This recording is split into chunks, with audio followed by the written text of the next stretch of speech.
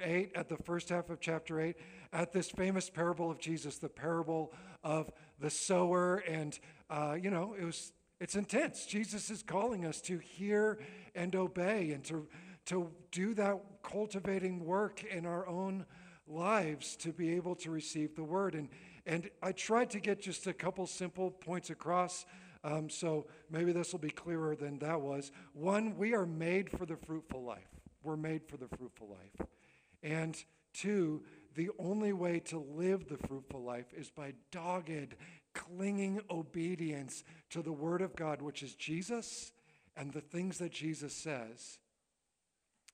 That's the only way to live a fruitful life. So what would make us want to cling with that sort of long-suffering endurance? What would make us want to obey? Some of the commands of Jesus are hard. They're going to get harder. In Luke, he's going to talk about denying ourselves every day. They're hard. What would make us want to do this with steadfast endurance in which we constantly fight to hear his word and do it? The simple answer is, he would. He would. To help us see the worthiness of Jesus, Luke takes us on a tour for the rest of chapter 8. We get a boat tour. We set out to sea. And as we go there and back again with Jesus, I hope we find ourselves amongst the crowds gawking. Who is this? Who is this one who has come to us? So, let's listen to Luke chapter 8, starting in verse 22. I'm going to read through to the end of the chapter. It's a number of stories. It's a bit long, but my goodness, just consider the one that we are talking about here. One day, Jesus got into a boat with his disciples and said to them, "Let's go across to the other side of the lake." So they set out, and as they sailed, he fell asleep.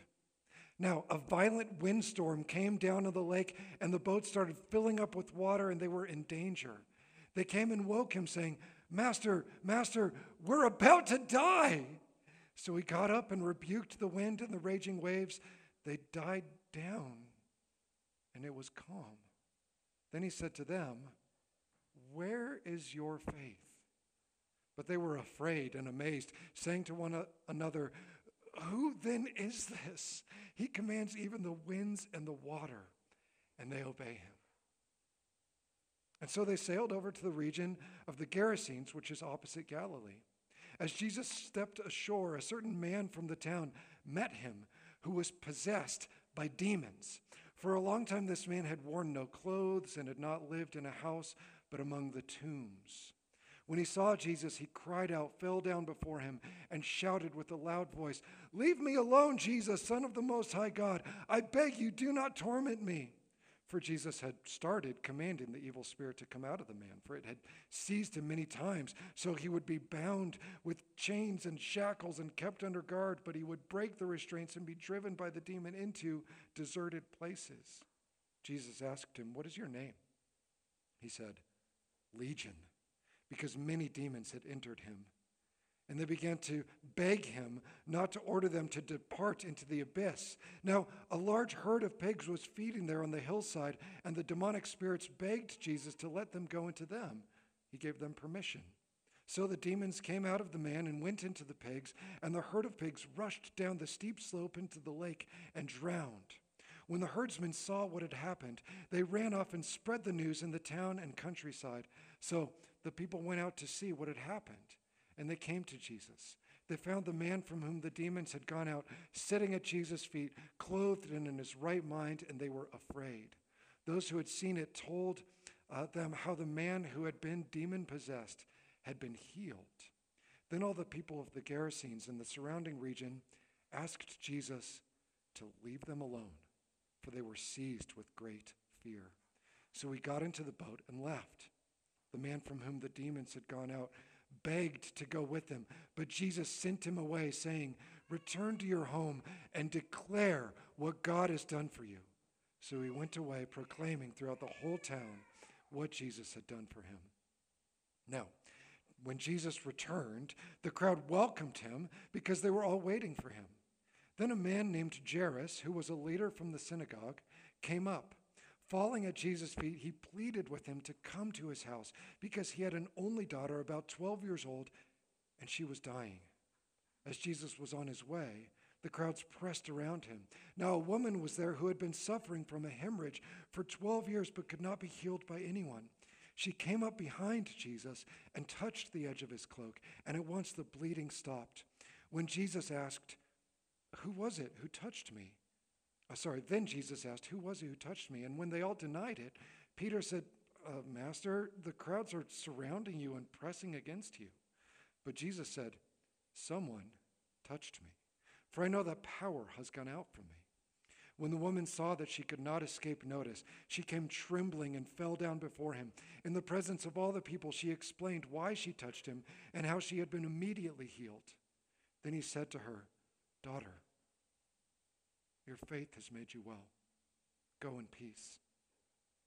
While he was still speaking, someone from the synagogue leader's house came and said, "Your daughter is dead. Do not trouble the teacher any longer." But when Jesus heard this, he told him, "Do not be afraid. Just believe, and she will be healed." Now when he came to the house, Jesus did not let anyone go in with him except Peter, John, and James, and the child's father and mother. Now they were all wailing and mourning for her. But he said, "Stop your weeping. She is not dead, but asleep." And they began making fun of him because they knew that she was dead. But Jesus gently took her by the hand and said, "Child, get up." Her spirit returned, and she got up immediately. Then he told them to give her something to eat. Her parents were astonished, but he ordered them to tell no one what had happened. This is the word of the Lord. Lord, in this moment of silence, speak to us about these stories. Make them real before us.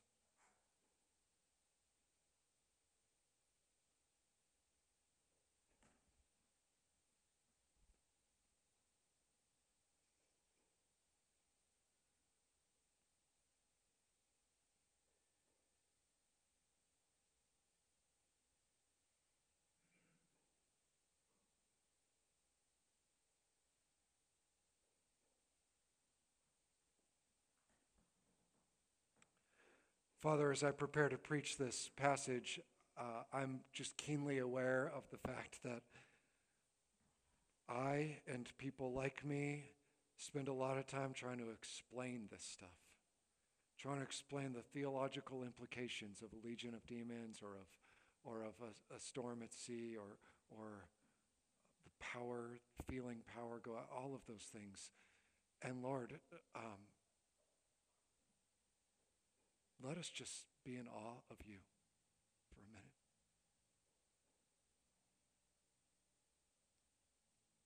You are God and we are not. We worship you and we ask for the same peace that echoes through these stories to echo through this place. In Jesus' name, amen. Amen. I love these stories. I'm grateful that they're all together and they're all beautifully connected together. And to set the scene for all of these stories, like we go out to sea.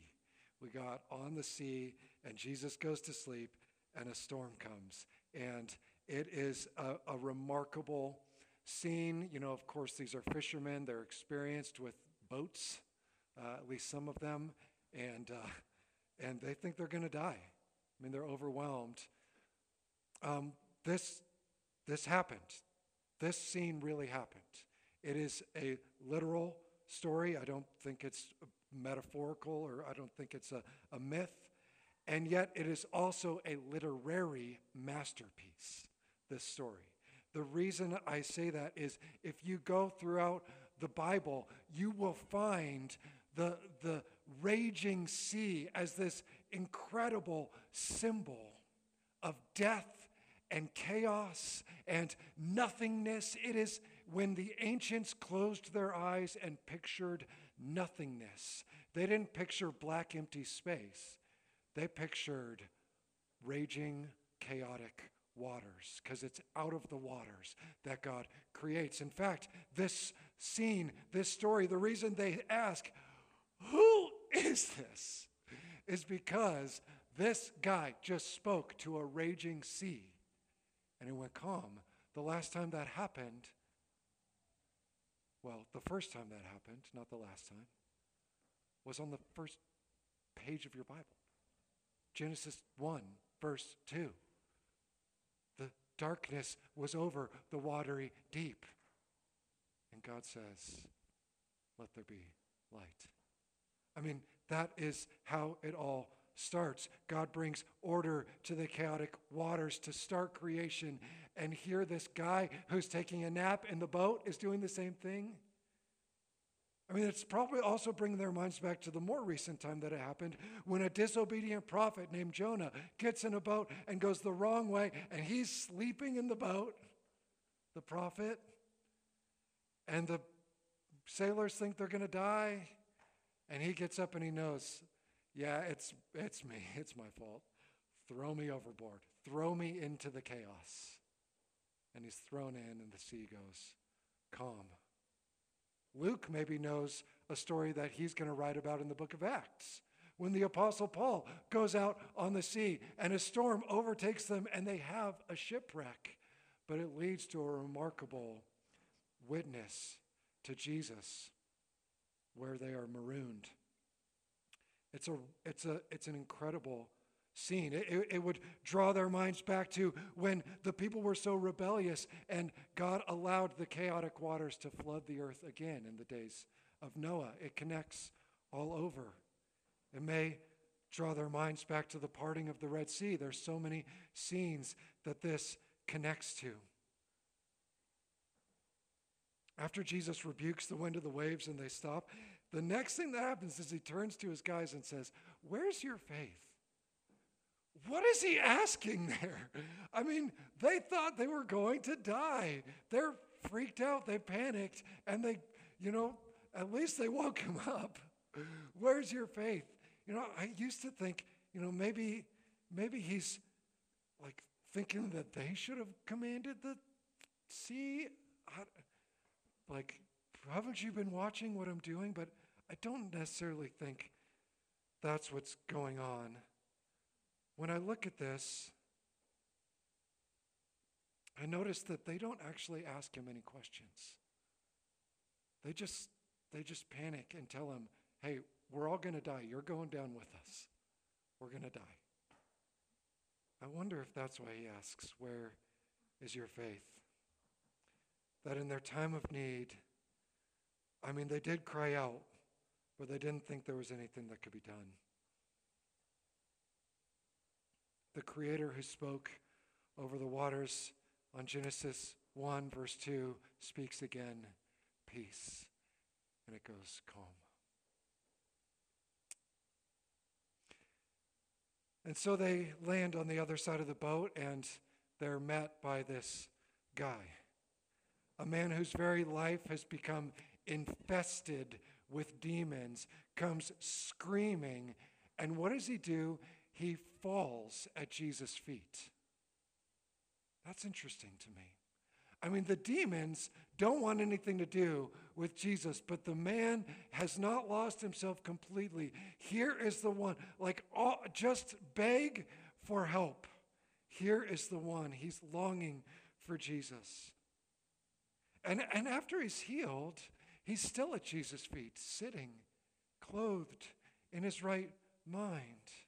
What is his state after he's healed? Before, it was chaos. After Jesus rebukes the demons, and I can't really explain the massive economic loss of all of this herd of pigs, and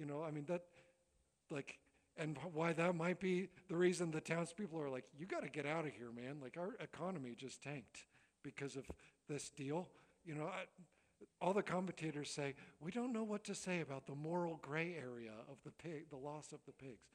Like, well, okay. But there's this chaotic scene, And then the man has peace afterwards. And that's what scares the townspeople.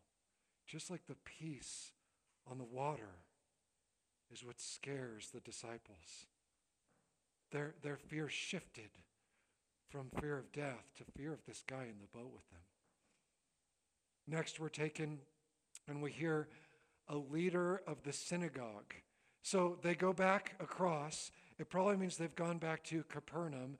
And there's this guy named Jairus. He's the leader of the synagogue. And the first thing that he does, he falls at Jesus' feet. He falls at Jesus' feet. Again, interesting. Who is this guy, Jairus? You know, this synagogue has been part of our story a couple times. Let me remind you. Early on, Jesus is in Capernaum, and a centurion has a servant who's dying. And so the centurion, who's spent a lot of money to build this very synagogue, sends the leaders of the synagogue to Jesus to ask that Jesus, who they think is sketchy, would heal the servant of the Roman soldier who, you know, they have a complicated relationship with. They like him because he's contributed to their stuff, but he's still a Roman soldier. And they had to go begrudgingly to Jesus, presumably. I'm filling in some details here. And here is another leader of the synagogue. Capernaum is a small town, guys. I walked in it in March. It's tiny. You can get from one end of Capernaum to the other in about 3 minutes. All right? It's just a little village. Everybody knows each other. Jairus has been around for all this stuff. I mean, this is a guy who was there before the centurion's deal when Jesus comes in and has the gall to heal the man with the withered hand on the Sabbath. Jairus has complicated feelings about Jesus. But when his 12-year-old daughter, 12 short years, when she's dying, Jairus says, nowhere else to go. Like the demonized man, he comes desperate, falls at Jesus' feet. Jesus' power and authority, it had agitated him and stayed with him until this moment, and he's desperate. Before Jesus can arrive at Jairus' house, his daughter's heart will stop beating, and she'll begin to go cold. But on the way, squeezing through a crowded city square, this woman quietly sneaks up behind him. She has to sneak up behind him. You know why? She's ritually unclean. She has been in this perpetual, sort of never-ending menstrual cycle where she has a hemorrhage and the bleeding won't stop, and it renders her ritually unclean. She cannot touch anyone, certainly not a holy man, certainly not a rabbi or a teacher. And 12 long years she's been waiting with no hope in sight.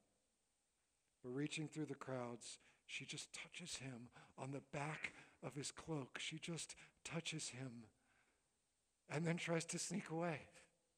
She doesn't want to make a scene, nothing. But Jesus, he won't let it go. Peter tries to get him to let it go. He won't let it go. He felt power go out of him. I don't know what that felt like, what that means. Other times, Jesus is, about to give the Sermon on the Plain, and they come, and power is going out of him and healing them all. There's something going on with power. And Jesus, but anyway, he felt it. He calls her out, and she realizes somehow she can't sneak away. And what does she do? She falls at his feet. She falls at his feet. She publicly explains herself. Luke doesn't give us her words. He doesn't let us hear her voice directly, but she's already healed. Something more is available to her. She falls at Jesus' feet. This woman who has been ostracized for 12 years. And Jesus' first word to her is, daughter. Do you remember in the last story, this is the end of last week, Jesus is explaining the parable of the sower. It's rough. His mom and brothers are outside, and they want Jesus to come out. The Gospel of Mark says they're embarrassed about him. We don't know exactly what's going on, but Jesus says, my mother and brothers. No. My mother and brothers, my family, are those who hear the word of God and do it. So what does it mean to hear the word of God and do it? Well, look at her. Because she is daughter. She is adopted and accepted and welcomed. She is daughter. It's the first time Jesus calls someone something like that in the Gospel of Luke. Daughter. Remember, at Jairus' house, it's already too late. Some people come and say, hey, don't bother. She's dead. It's over. We missed it. Jesus won't have it. I saw on a funny sign for a restaurant, that said never in the history of the world has someone calmed down because someone else said to them, calm down. But that's what Jesus says. Don't be afraid. Just believe. I mean, the guys thought death was going to come on them. They were afraid. The people saw Jesus' power over the demons. They were afraid. But now death has really come. And the word used for Jairus' daughter is his only begotten daughter. It's the same word as John 3:16, describing the Father and the Son. I mean, this is his hope. This is his future. This is his life, his beloved. She's 12. She's about, in Jewish terms, she's about to become a woman. She's at the end of her childhood. 12 short years. Interesting how time changes. It's 12 long years for the woman, isn't it? 12 short ones for her. All she had.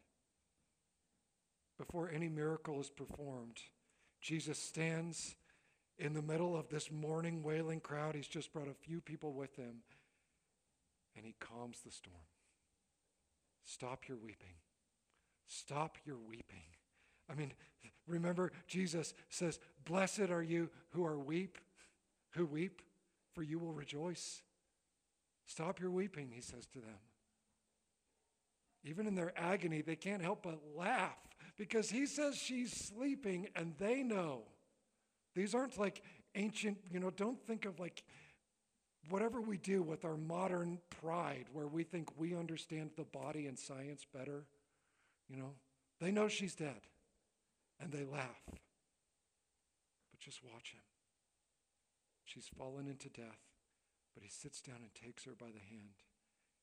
And it doesn't say whispers, but he whispers. Mike thinks he whispers. I mean, he speaks into death. Guys, I know I'm just retelling these stories, but they are enough on their own. The word of God stilling the storm. The word of God defeating demons. The word of God cleansing the impure. The word of God raising the dead. It is the word of God which brings order to the chaos. How do you hear the word and do it? Well, you fall at Jesus' feet and ask. I'm desperate. I'm desperate. Like I said, Jesus is about to raise the stakes on discipleship. It's going to get harder.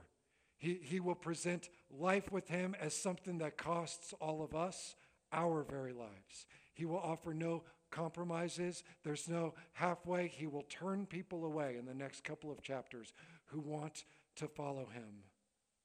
So what would you trade your life for? Not just a good teacher. There's plenty of those. Not a prophet. Probably not even a great leader, a great king. What would you trade your life for? The one who whispers into death and brings out life? the one who restores the outcast, the one who defeats an entire army of demons with a word. I mean, can these stories be believed? Can we just believe them? Are these actual accounts of an actual person who is actually living and active and actually seeks relationship with you right now? That same word of God being spoken to you. That's a version of the most important question you will ever face.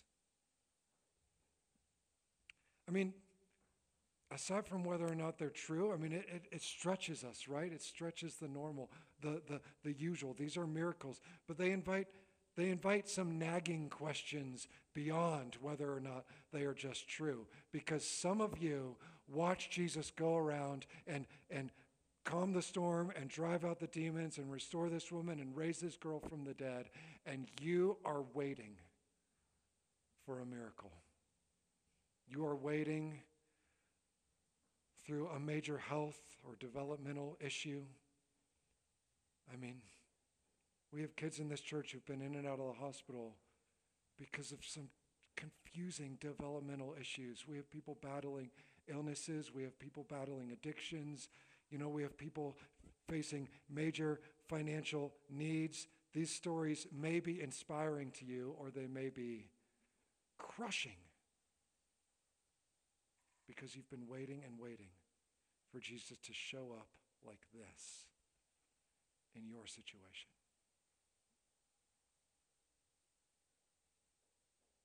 And you've asked.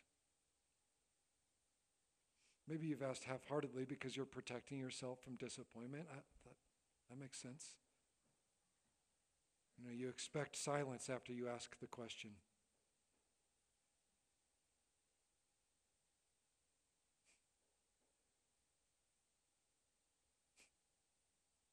Maybe you've begged Jesus, you've fallen at his feet, you've pleaded with him. Sorry, I'm having technical difficulties on my thing here. Okay, it's back. Siri kept wondering why I was talking so much about Jesus.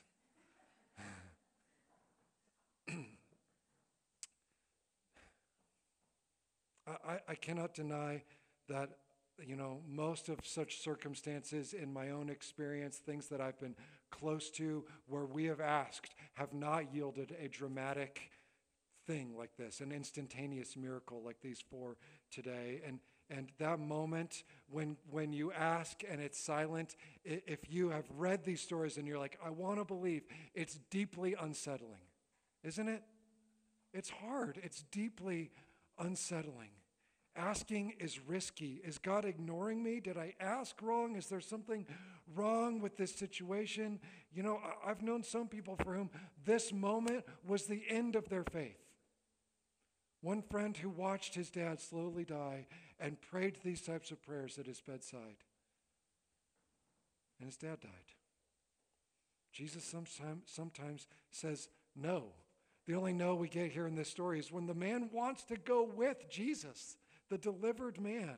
And Jesus says no. No. He's probably a Gentile.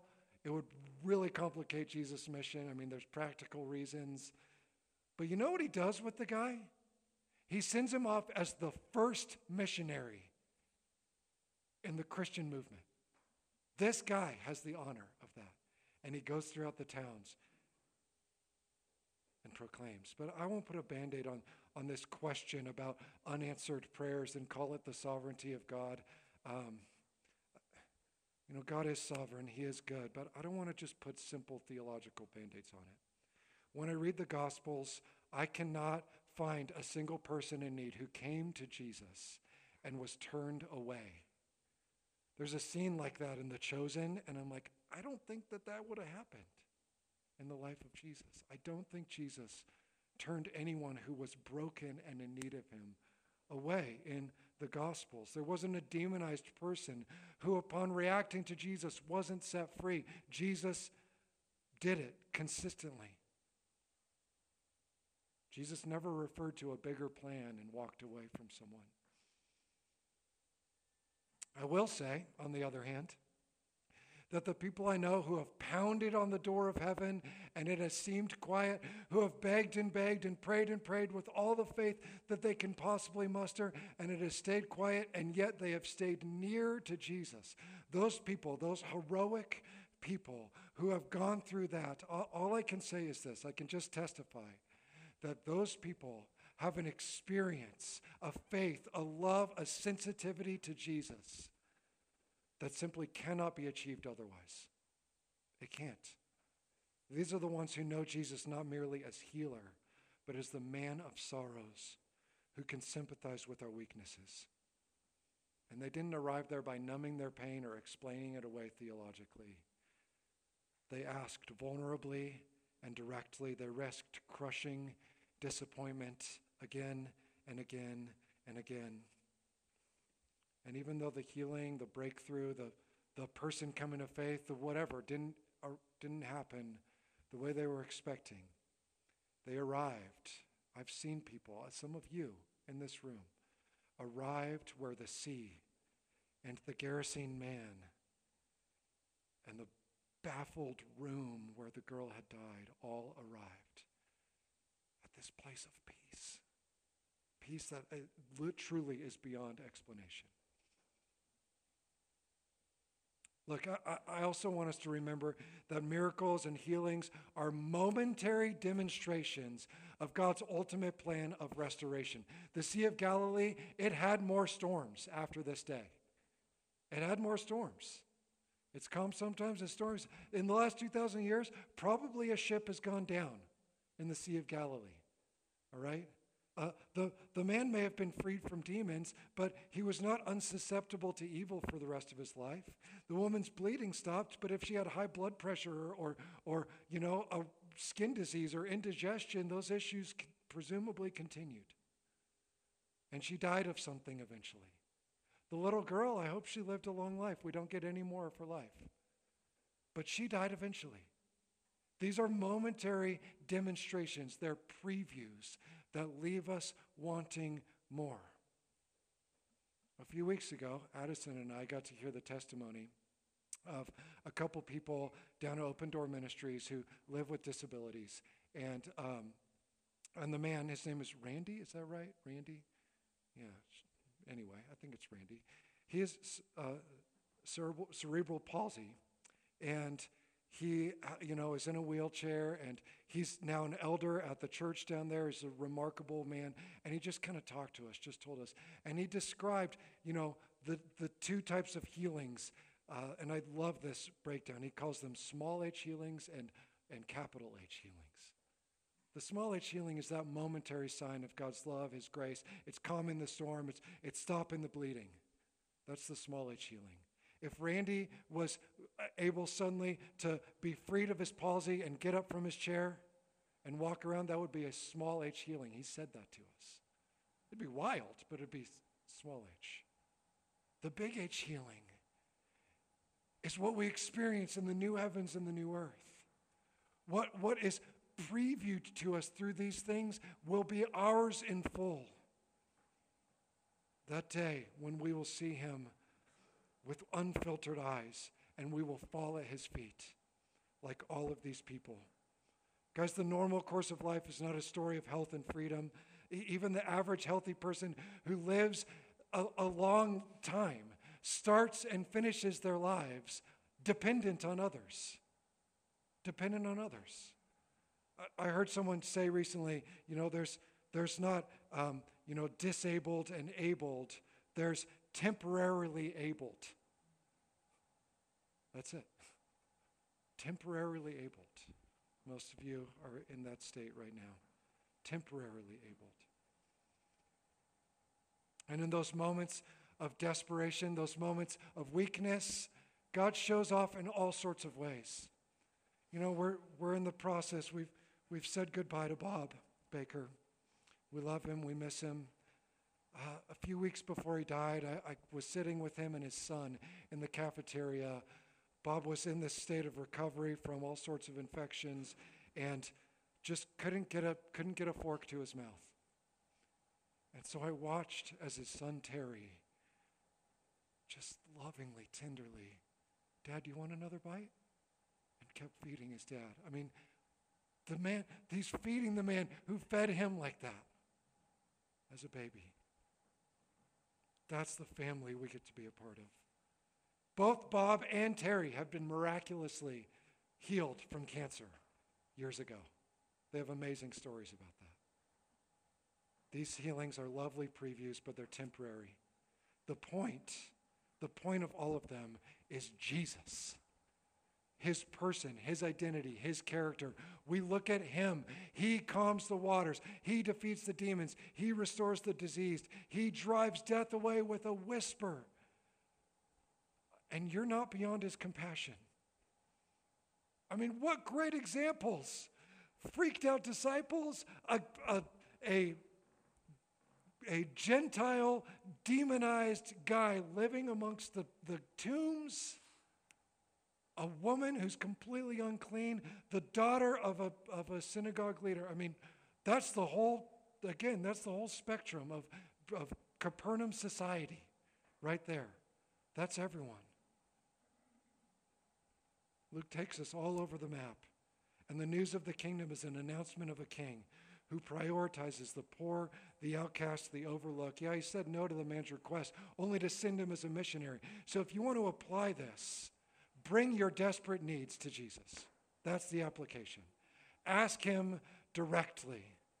Friends, we trust the sovereignty of God. We trust his big plan. Jesus said, but not what I will, what you will. He did say that. But I want to imitate these people going to him saying, I need your help in this moment. Can we wrestle with that? I mean, I love that these disciples come to Jesus the way my kids will come to me. Can we wrestle? Can we get a Slurpee? Can we have another dessert? Like things, a lot of the times they could probably guess what my answer is going to be. So I could be grumpy or we have already had a dessert or I'm busy or whatever. And yet they come to me and there's no like, yet not what you will. Not what we will, but what you will, you know. Just ask. Let's treat him like a good father. The gospel of the kingdom is good news to the poor, so bring your poverty to him and see what he does.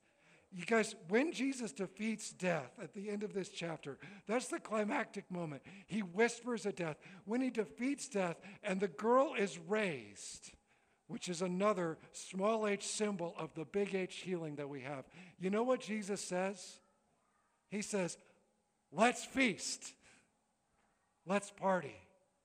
Give her something to eat. And so, like him, we will feast today. We will hear the words of the one who raises the dead and calms the storm, brings peace when we fall at his feet, and we will feast today. This is him coming to you, the way he crossed the sea, the way he came to Jairus' house, the way he called out the woman. He comes to you in your situation right here. Would you have him? Let's pray. Lord, thank you. Thank you for how good and big you are and wonderful you are. We love you. We love you, Lord. And Lord, only with this stuff can we see why hearing and obeying over the long haul is worth it. Because this is who you are. And at the very least, Lord, let us hear and obey such that we fall at your feet, desperate for you. In Jesus' name, amen.